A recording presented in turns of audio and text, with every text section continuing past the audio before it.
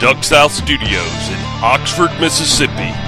We're mass communicating. It's a bold strategy, Cotton. Let's see if it pays off for them. This is the End of the Line podcast, powered by DuckSouth.com. I give it a 10. A 10. Sweep the leg. You have a problem with that? And now, here are your hosts, Rocky LaFleur. Everybody on? Good. Great. Grand. Wonderful. No yelling on the bus. Josh Webb. Sorry I had to fight in the middle of your Black Panther party. And Jake Latondras. I am bad news. Also starring Rob Kroon. I bet you slice into the woods $100. And Bradley Ramsey. Bill Mark insane. Showtime. All right, here we go. Hold your ears, folks. It's showtime. Showtime, everybody. Showtime. Welcome to the End of the Line podcast. I'm Rocky LaFleur in the Duck South Studios in Oxford, Mississippi. Joining me on the other end of the line, the Warden. No, not what you're thinking. Ryan Warden. Ryan, how are you, bud? I'm doing good. How are you? Cool, man. I'm very cool. I am sitting outside the Duck South Studios with the windows rolled down on my truck recording this podcast, and that is highly unusual.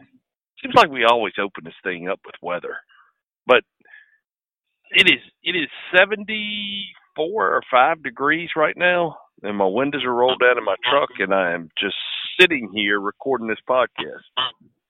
Yeah, it's nice out. It's nice here too. Last week it was in the hundreds, and now it's down.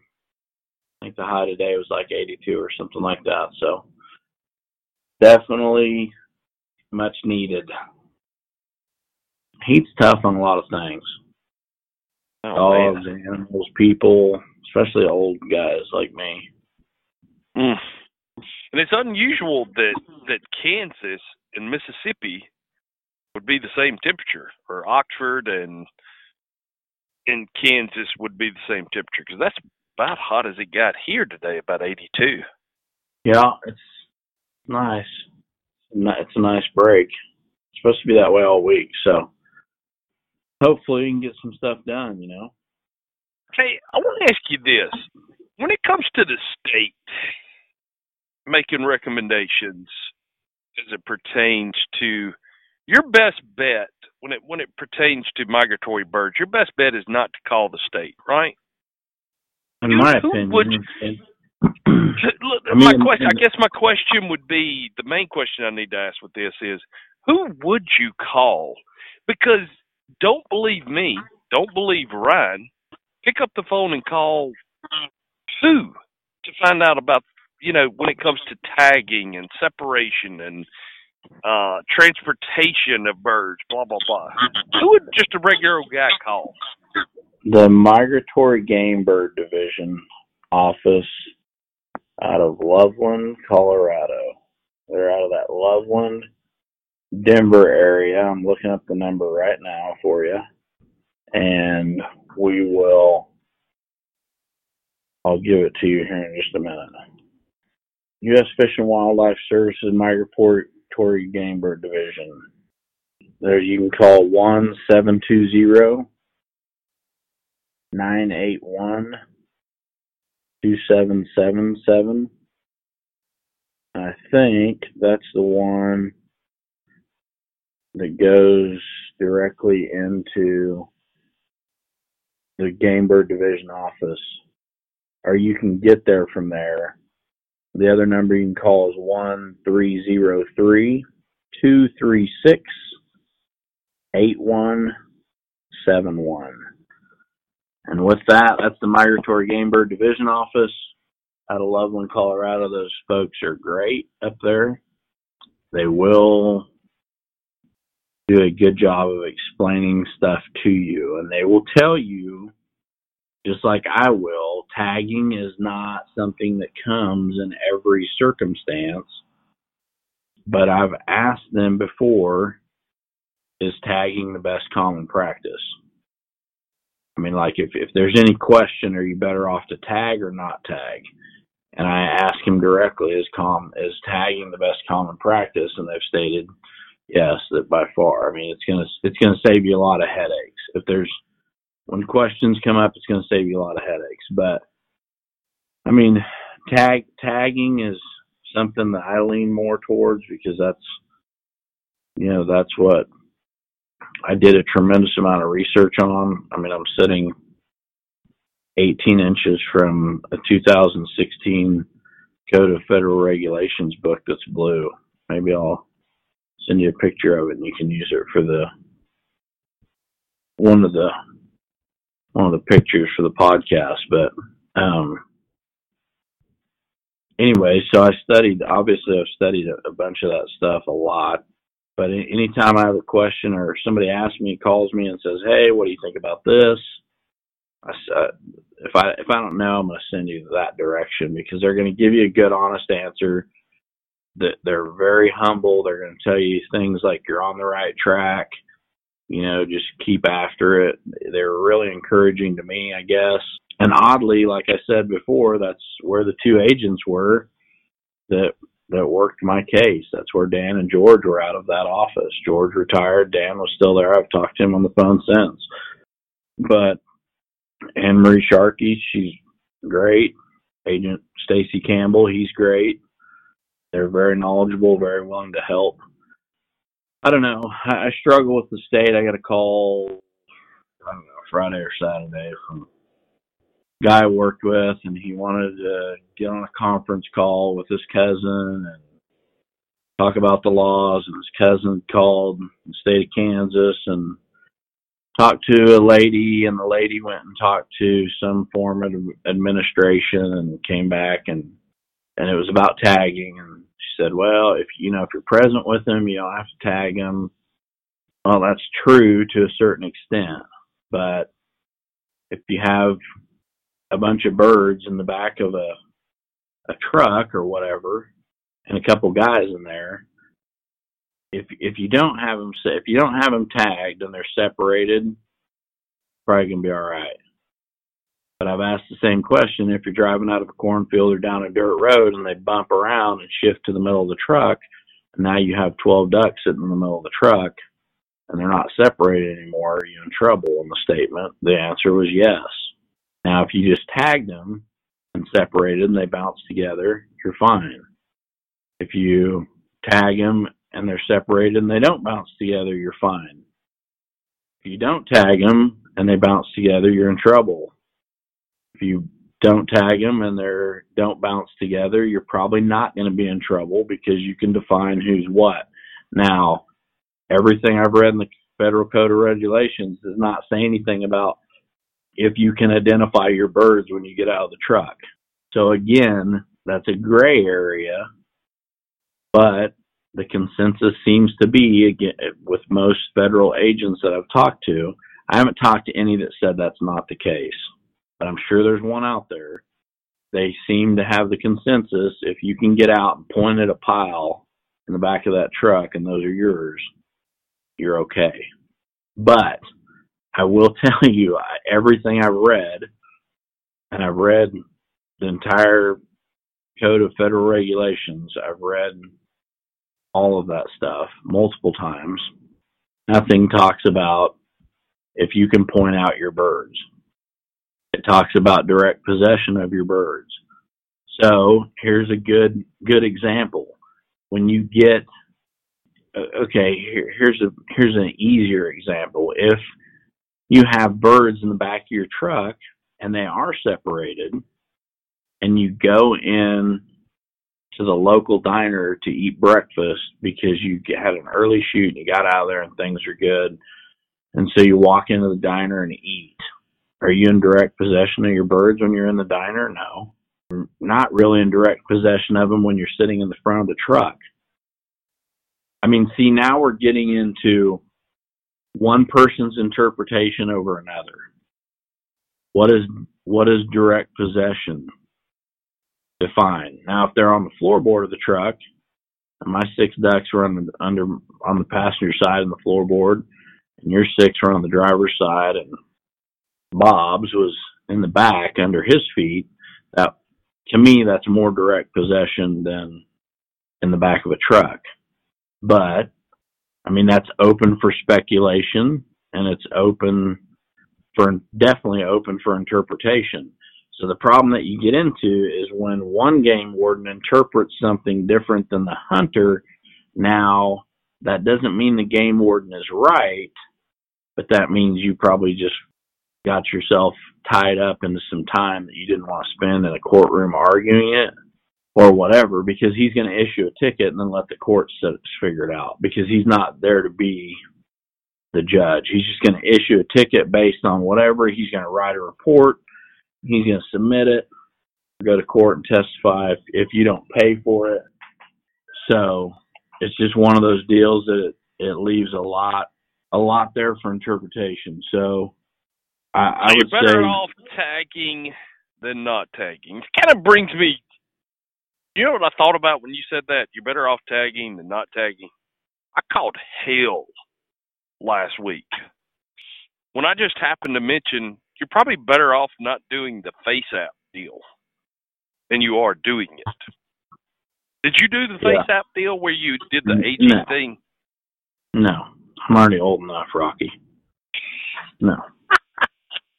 You know how much heck that I caught from people that had already done it? And I just said, man, it's knowing and understanding the tech side of things just a little bit better than the normal human being. It's not a good thing just to hand over your pictures and personal information to a bunch of Russians and Chinese. Yeah. No, I agree. There's a lot of, and I know, I'm sure you did catch a lot of flack for that. Anytime you question what somebody's doing, that's always going to come up. People don't like to be questioned, wrong, right, or indifferent.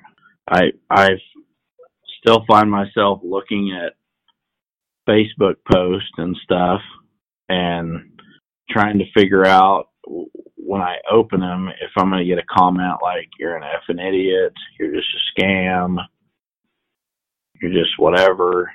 I mean, for like 3 years, every comment that was ever made about a toe tag, besides my mom or dad or family, was negative about how you're just trying to scam people and how you're trying to do this and that. And it's like, I'm really not. I'm trying to keep people from getting in the same trouble I did. I've got the paperwork right here in front of me, even as we speak. I'm selling the tags for 25 cents a piece or whatever. I still work a regular job because I don't make enough off tags to do anything with. It's a one-man operation, and my kids help at times. But yeah, it's not about that. It wasn't created for that. I mean, if God blesses me someday to the point where I don't have to work because I sell enough tags and can do that type of stuff and go educate people and fly to lodges and help people and help outfitters and help duck clubs and whatever, great. But in the meantime, I still have a regular job. So yeah, anytime you question somebody or question something somebody's done, even if you have the greatest intentions of the world, Rocky, be like, I don't think this is a good idea. I don't think you should do that. People they don't take it well. And I think it's just the natural defense of people. And I'm human. I'm just as guilty as anybody else. I mean, let's be honest and humble ourselves a little bit. Call a spade a spade. When people question you, whatever you've done, everybody gets a little defensive and a little touchy. So you might be trying to help them, but that doesn't mean they want to. Well, the whole deal was they called me, the 10 full hat guy. And the two things that I take away from all of this before we jump back into your story is, one of the biggest things not talked about last year was the company that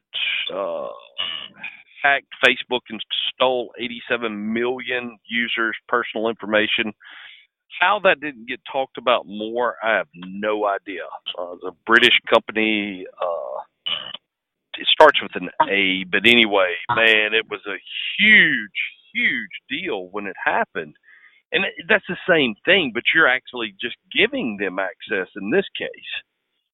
You don't follow U.S. laws as it pertains to privacy. You follow the laws of the country of where your information is being stored on that app. So if it's Slovakia, Slovakia probably doesn't have any laws concerning privacy, and your privacy on personal information on the internet, you're adhering to their laws. They can do whatever in the heck they want to 40 years from now. Yeah. With that information. Because usually people don't change. If I like duck hunting today, guess what? 20 years from now, I'm probably going to still like duck hunting. That's valuable information to know. Then on the thing that people don't understand, because we live so much as human beings in the present. We don't think about the future and how things are going to work in the future. 10 years ago when Facebook started, did you ever think that on or offline, when your phone's sitting beside you and you mention, man, we need to buy us a tent. I'm thinking about going camping in October. And 5 minutes later, you get on your phone and there's an advertisement for a tent? Yeah. Did you ever think 10 years ago that Facebook was going to serve you ads? No. Based on that? No, I didn't. And none of us thought that they would use the information to sell to advertisers. Look, MySpace sold for $680 million. I think it was $680 million when it sold back in 2005. The reason that it sold for that was not because, or maybe it was 2006, 2007 when it sold to Fox. But it didn't sell for that much money because MySpace was still a popular thing. It was hip and it was cool. No, it sold for that much because they were buying your information for the future. Yeah. But anyway, so thinking about, we live so much in the present, we don't think about the future. There's so much biometric data that can be pulled from just a picture. Who knows what's going to be pulled from a picture years down the road from now? I totally, 100% lost my train of thought. I can't remember. But anyway, I'm ready to jump into the story anyway. I just thought, I was thinking about you can either tag or not tag, but you're better off tagging. It kind of just made me think about that last week. Yeah, you're probably better off not to be on a dang computer on the internet at all anyway. Very true. All right, so let's go into this in great detail. I want to know, all right, so last week, I know we covered going, you kind of, well, that was 2 weeks ago, you went to the lawyer's office, got your print off of charges or indictments, what they were indicting you on. There's a process that after you get those, and I'm assuming that by handing these list of charges over to you, it's supposed to scare the bejesus out of you, right? Yeah. I mean, this is the start of them dangling the carrot of, okay, well, you're looking at, 8 or 9 felonies, 4 or 5 misdemeanors, whatever. So you start looking them up, and you're like, okay, well, I could be doing, X number of years in a federal prison and paying X number of dollars in fines. And staring you right in the face at the time is Jeff Foles just, I guess, kind of getting out of jail. Or he's been out of jail a couple of years. Yeah, but I mean, me and Jeff were friends, and so I'd already called Jeff, and he's like, hey, yeah, they're going to, I mean, I texted him a little bit, and then finally I just called him, and he said, basically, they're gonna get you. You can't win. And what I mean by that is, when Jeff got his list of charges, I bet it never crossed his mind of serving time? No. Never asked him that. But I bet it didn't.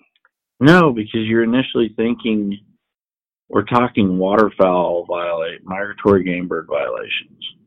And I don't. There's probably two sets of people sitting out there listening to this. One of them is thinking that was a rude thing for me to say. The other one is thinking, right?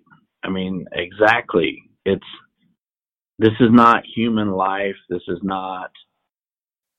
I mean, I didn't kidnap you, Rocky, tie you up and feed you bread and water only for a week and throw you in a well and tell you to put the lotion on the skin or whatever.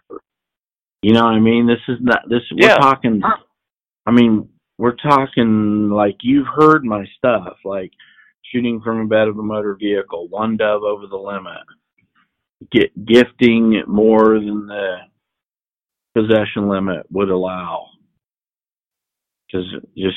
I mean, a lot of that's just not paying attention to what you're doing. Like you're just relaxed and I don't know, you're just not really, you don't think you're doing anything that bad. Okay, dude, you want to eat doves? Sure, here. Fine. I mean, I think most woodsmen or hunters are, man, if you're going to eat it and you like duck, great. And there's times I like duck and there's times I don't like duck. I mean, there's times I crave duck, and I know there's people out there listening thinking, gross. And then there's other times where I might miss it. Or there's times I want a freshly plucked bird that I can smoke. Or whatever. I mean, so I think most people are like, hey, you're going to eat, if you want it, or if you're going to make jerky with it, or if you're going to go throw 160 doves on a great big smoker, and then we can eat them like savages the next weekend when we're hunting, or we're just sitting out there waiting for the flight to start, then, smoke them, bring them back and whatever. You can't do stuff like that. We all have done it, but you can't do stuff like that, and it's not good for people to do that. It's against the law, but we've all kind of done it. So, I mean, I guess I just didn't think, probably the same thing Foyles thought is, I mean, we're not, what are you going to do? Sit in jail and be like, you're not going to state jail, you're going to federal prison. So, I mean, they're going to throw you in Supermax and you're going to be like, I shot this dove from the back of a parked vehicle and I didn't tag these geese once. And I hope you're sitting down for this, but I gifted a federal agent too many geese. So you better tell your crew to stay off me because I'm that type of guy. I mean, they're going to laugh you right out of prison. So you just don't think, even being ex-law enforcement, people do a hell of a lot worse stuff than that and don't do time. So, and again, I say that loosely, but I guess it's an interpretation of what's a hell of a lot worse. So, I mean, if you were a runner, you were running to this finish line as fast as you could. We've talked about that in the previous 2 episodes. You were trying to get there and get it over with. And then, like you said last week, you're here now. Whoa. Yeah, so we get there, and part of my plea agreement, so I enter this plea agreement, and here's what they gave me for a proposed sentence. Whoa. Is this the beginning? Is this the first time that they come to you and say, hey, no, this is... the first... No, my lawyer and them, Kurt, and them went back and forth several times. All right, so how did that go? So what was kind of walk us through that. I mean, it started out, we'll drop 2 of these felonies and we'll leave this, and, you know, we won't charge him for this. And I don't remember exactly what they were, and Kurt didn't tell me what they were, but he's like, look, if there's any, pretty much got to the point where he said, if there's any felonies involved, we're going to take our risk. We're going to go with it, and we're going to fight it, because, I mean, he's not going to enter a plea agreement to a felony. If he does that, he might as well fight them all and see where the chips fall. Because one is going to do the same thing that 2 or 3 is going to do. That's right. As far as exactly. not being able to have a firearm again and stuff like that. I mean, they kind of negotiated back and forth for a little bit, and he was, at this point, I was trying to drag my feet because it was here, but like I said, I didn't want it here. He was trying to drag his feet.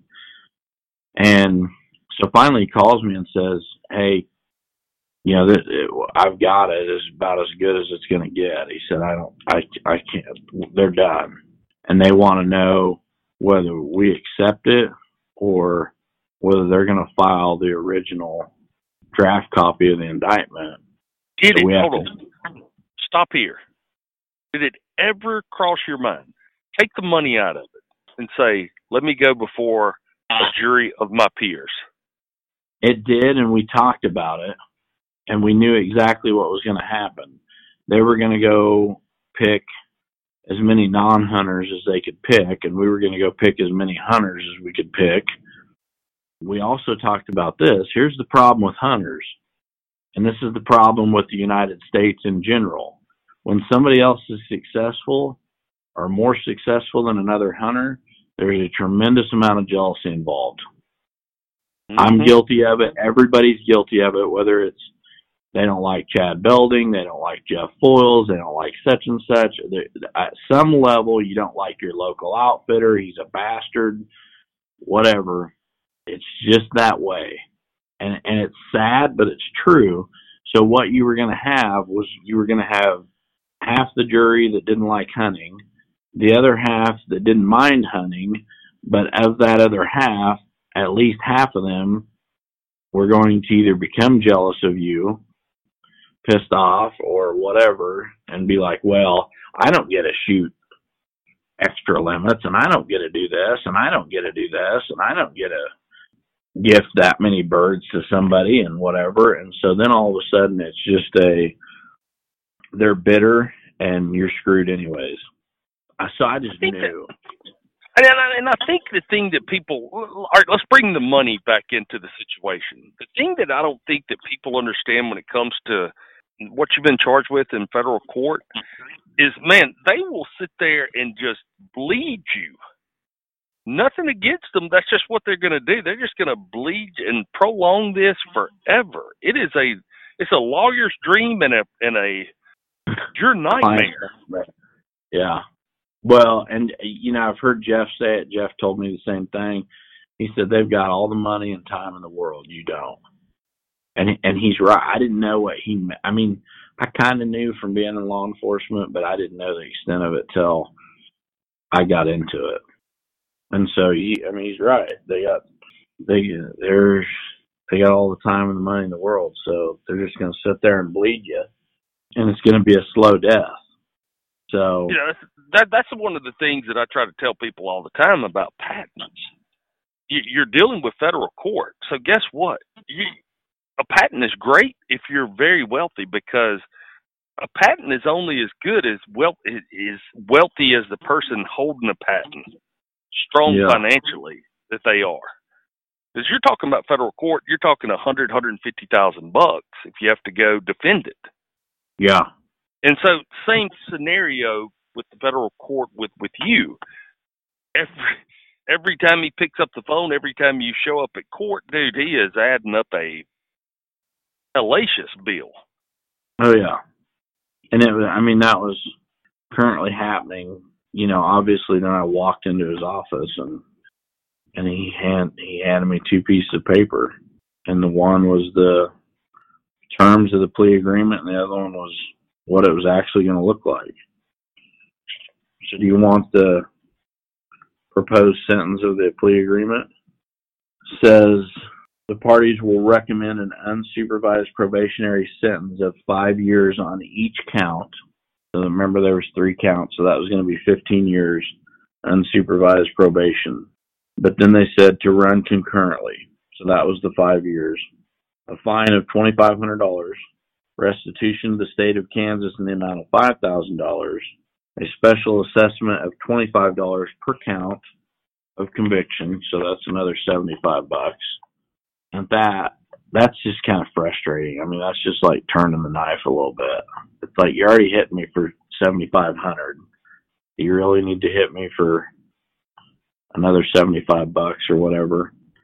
During his probation period, and this was the point where it was really, I mean, my lawyer's sitting there reading this to me, and this is the point where I just lose it, because he says, during this probationary period, the defendant will not be allowed to do the following: hunt, fish, trap, guide, or outfit, or be with anyone doing those activities, which makes it very difficult to continue your guide service and business.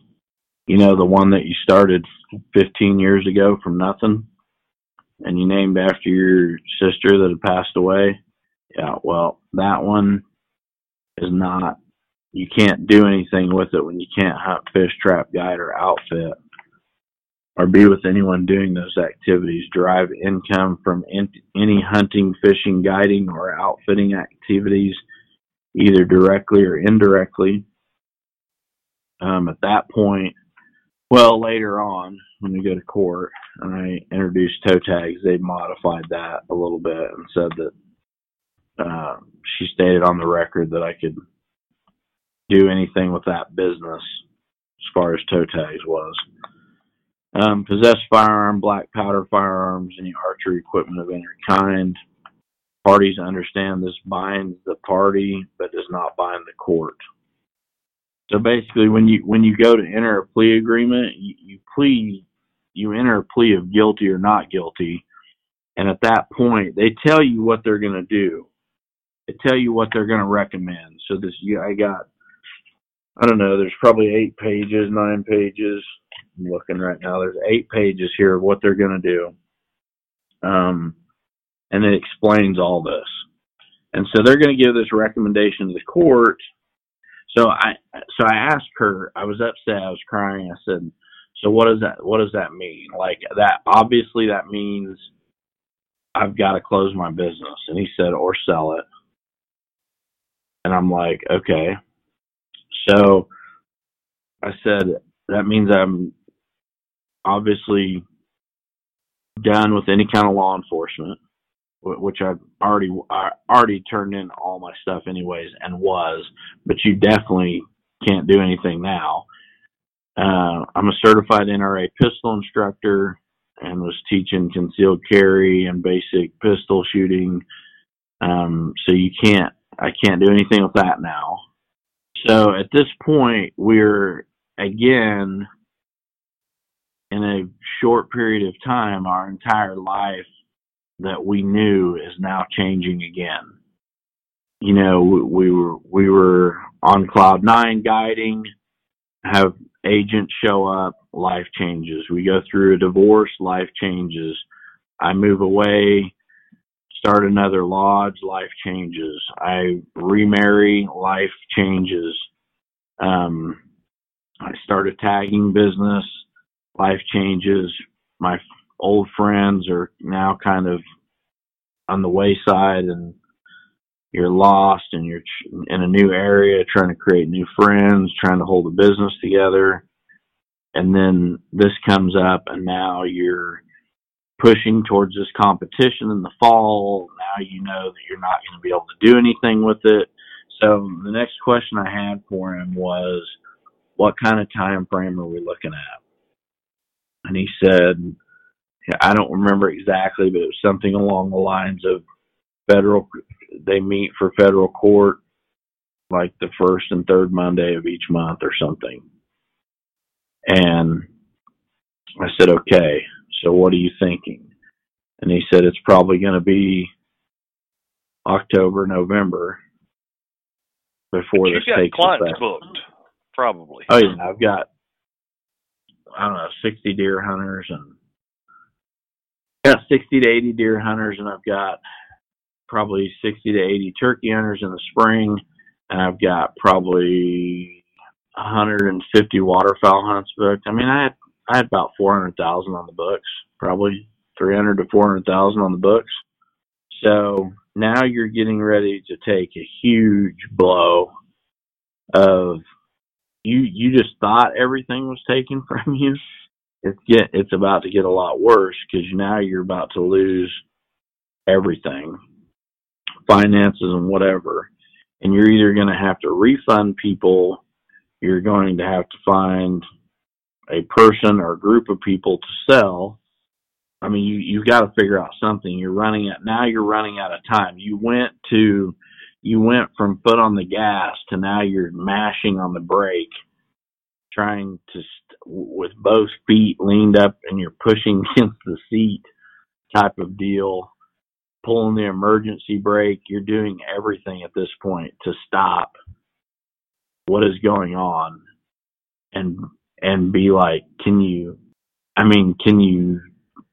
wait and do this like next June so then I can just not book anybody or whatever? It's just bad.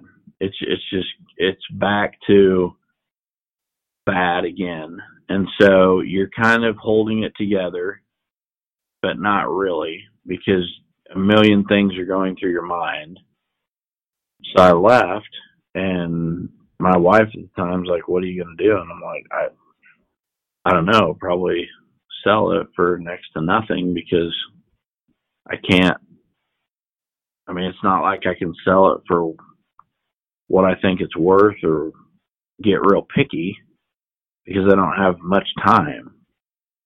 So, I mean, it's like the first guy that shows up with $10, it's sold. I got to recover something out of it or whatever. Let me ask you this.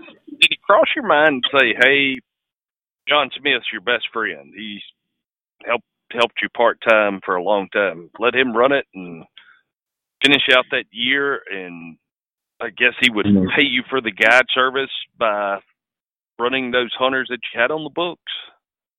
Yeah, I mean, you go through every scenario, right? I mean, be honest, you go through everything. Like, can my wife run it? I mean, that was one of my first thoughts was, can my wife run it?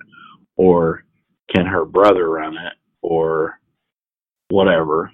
And so, but you couldn't derive income from it directly or indirectly. So you that wasn't going to work. I mean, how am I not going to derive income from it if my wife is running it and the owner of it? I mean, you are, right? Whether it's in gas in your vehicle or something. I mean, there's just no way around it. So I had a good group of guides that worked for me, and one of them had his own business in Colorado, and so I knew that he wasn't going to do anything. One of them wasn't probably capable of it. One of them, I didn't know if he had the finances to do it. So it ended up, I mean, I kind of just shot the word out there with like a shotgun, kind of just sprayed across the crowd of people and said, does anybody want to do anything with it? Some of the guys that I thought would come on and do it ended up not. And they probably had the money to do it. I'd probably be in a lot better shape today if they would have done it. You know, and of course they're like, how much? And so now you're just playing poker with people. You're like, well, I think you have enough money. Well, how does $110,000 sound with all the facilities, the tractor, the whatever?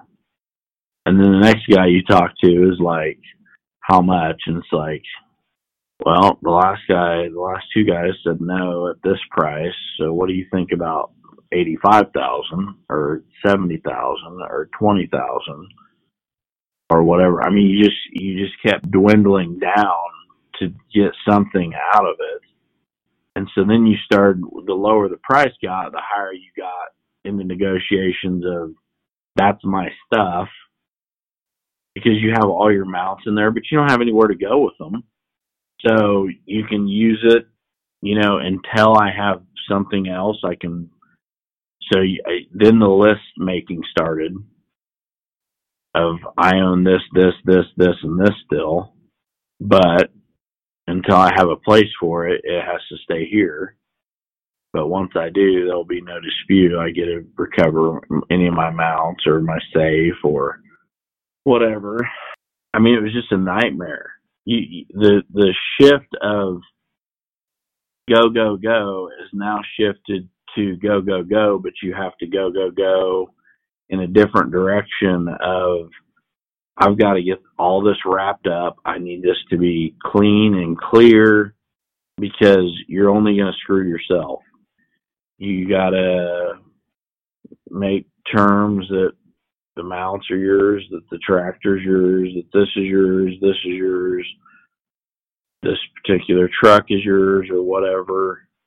I mean, there was no truck involved, but just things that you wanted to recover at some point, but you couldn't move them into a 3-bedroom house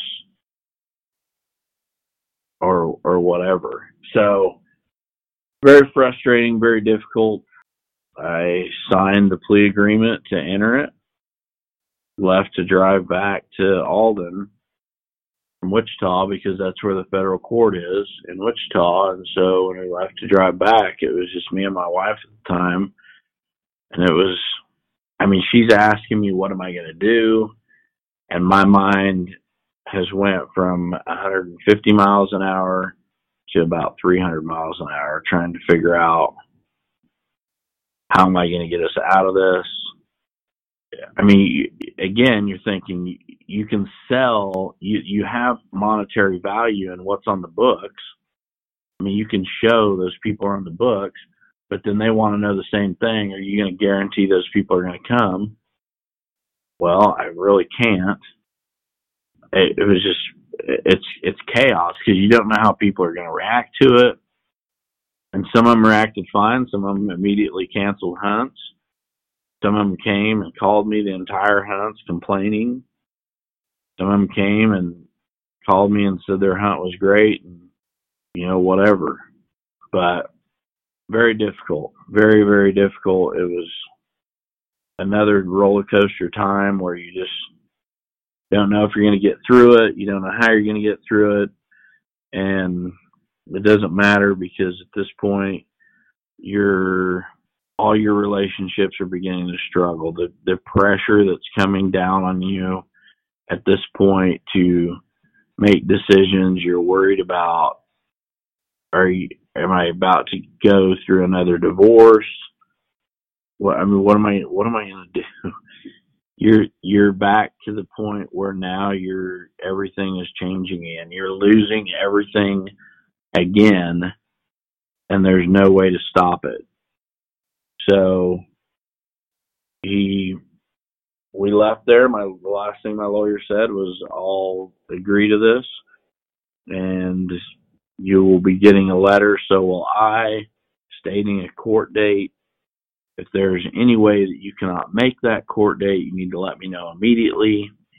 But you pretty much need to be there, because they're not going to play games with you and whatever. So they're not going to let you drag this out, basically. So you pretty much need to find a way to get there, or everything may be off the table. So I didn't know when that was going to be. It was one of those deals where you're trying to hurry up and think. I mean, we're in that July, August, mid-August time frame now. We're about August 10th, August 15th time frame. And so I'm like, am I going to be able to get in one more, deer season's September. Am I going to be able to get in another youth hunt with my daughter? I mean, she's 8. So am I going to, and I'm going to have to explain this to my kids. And they're already hearing about it at school and whatever, but now you're really going to have to sit down and be like, okay, because this is what's going on. And you're thinking, your kids looked at you as a cop one day, and now you're on federal probation and you can't have a gun. And everything you've done has been around guns, trapping, fishing, and hunting. So when we're going to get into it, this is where we're going to stop right now. But when is the court date? I got a letter. They sent out a letter on November 4th.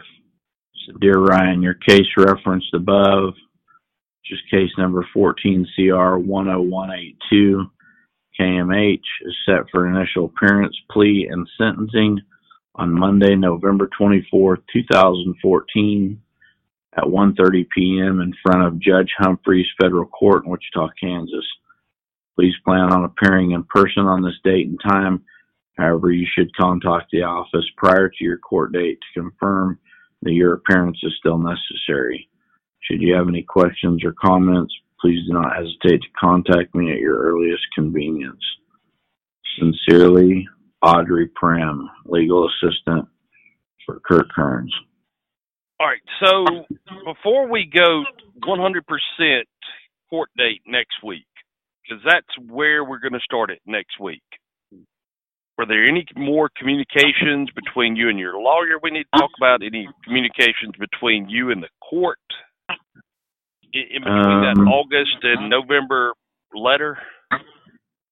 No. After that, a few months later, I tried to get a hold of Matt Treaster to start the whole. I wanted to try to get a statement from him. I wanted to record a phone call with him and try to get him to tell me what the tagging laws were, so I'd have him on record. And that was in the spring of 2015, and he sent me a dated letter, April 15th, 2015. Said he understood you've called my office several times and left messages. I'm prohibited from talking to you as you have counsel, Mr. Kirk Kearns. So did Kirk prepare you for court in any kind of way before federal court? Phone call? Say, yeah, hey, no. You need to wear this. You need to be there, blah, blah, blah. I think he knew me well enough to know that I was going to show up in court and look nice. I just didn't know if he coached you or counseled you in what to say that day. I don't want to get into what you said because next week is 100% dedicated to that court date. No, he just, he somewhere in conversation over the phone, probably after this letter, I think he called to confirm that I got the letter. I said, yeah. He talked to me and explained, yeah, I know you know how to handle yourself in court. This is what to expect. There'll be other people going in and out of there. When it's our turn, we'll go in and they're going to ask you a few questions and you're going to give them honest answers, and they're going to ask you if being bribed into enter this plea or whatever, and you state an honest answer. And it was, my biggest concern was just because the plea agreement says so the plea agreement could say, okay, Rocky, the federal prosecutor is going to recommend to the federal judge you get 5 years unsupervised probation and $7,500 in fines. And so how do you plead? And you say guilty. And then the judge says, I have noted the recommendation made by the federal prosecutor, Mr. Treaster, but I don't think the fines are enough. So therefore, we're going to move the fine fee to $75,000, and I think, Mr. Warden or Rocky, that you have not learned anything from this, so therefore I'm going to give you 6 years in a federal prison. Please take him. Please take him right now. Not good, but it can happen. It doesn't happen that often. You know, there's a lot of things in life that don't happen a lot. Kids don't get struck on a baseball field a lot, but when lightning strikes, everybody gets off the field. So, you know, a lot of things don't happen a lot, but trust me, at this point in my life, you're sitting there thinking, yeah, well, a lot of people don't get federal charges over waterfowl hunting either. A lot of people don't get charged with tagging. Your thought process at this, I mean, your brain's fried, and your thought process at this point is a lot. Whether, you know, the odds may be 1% that she may change it, but I'm that lucky guy.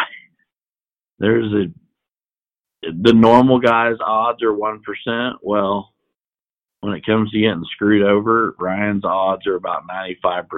So I'm thinking, what's the worst thing that can happen? Because that's probably what you need to prepare for. And I didn't know. What's the guy's name in our culture? And my brain is about dead tonight. But what's the old term? Well, like Murphy's Law. There we go. Murphy's Law. Yeah, could have been named Warden's Law. Those past 3 or 4 years. Yes, and I mean, I think the guys that are listening to this, that have listened to it for, you know, most of the podcast, I'm sure they are probably thinking, yeah, Ryan, I bet. I mean, you're not really willing to bet in your favor at this point because nothing's going right. So I was very nervous, and we'll talk about that next week as we get into court, because to the minute she stopped talking with what she was going to do to me, I'm like,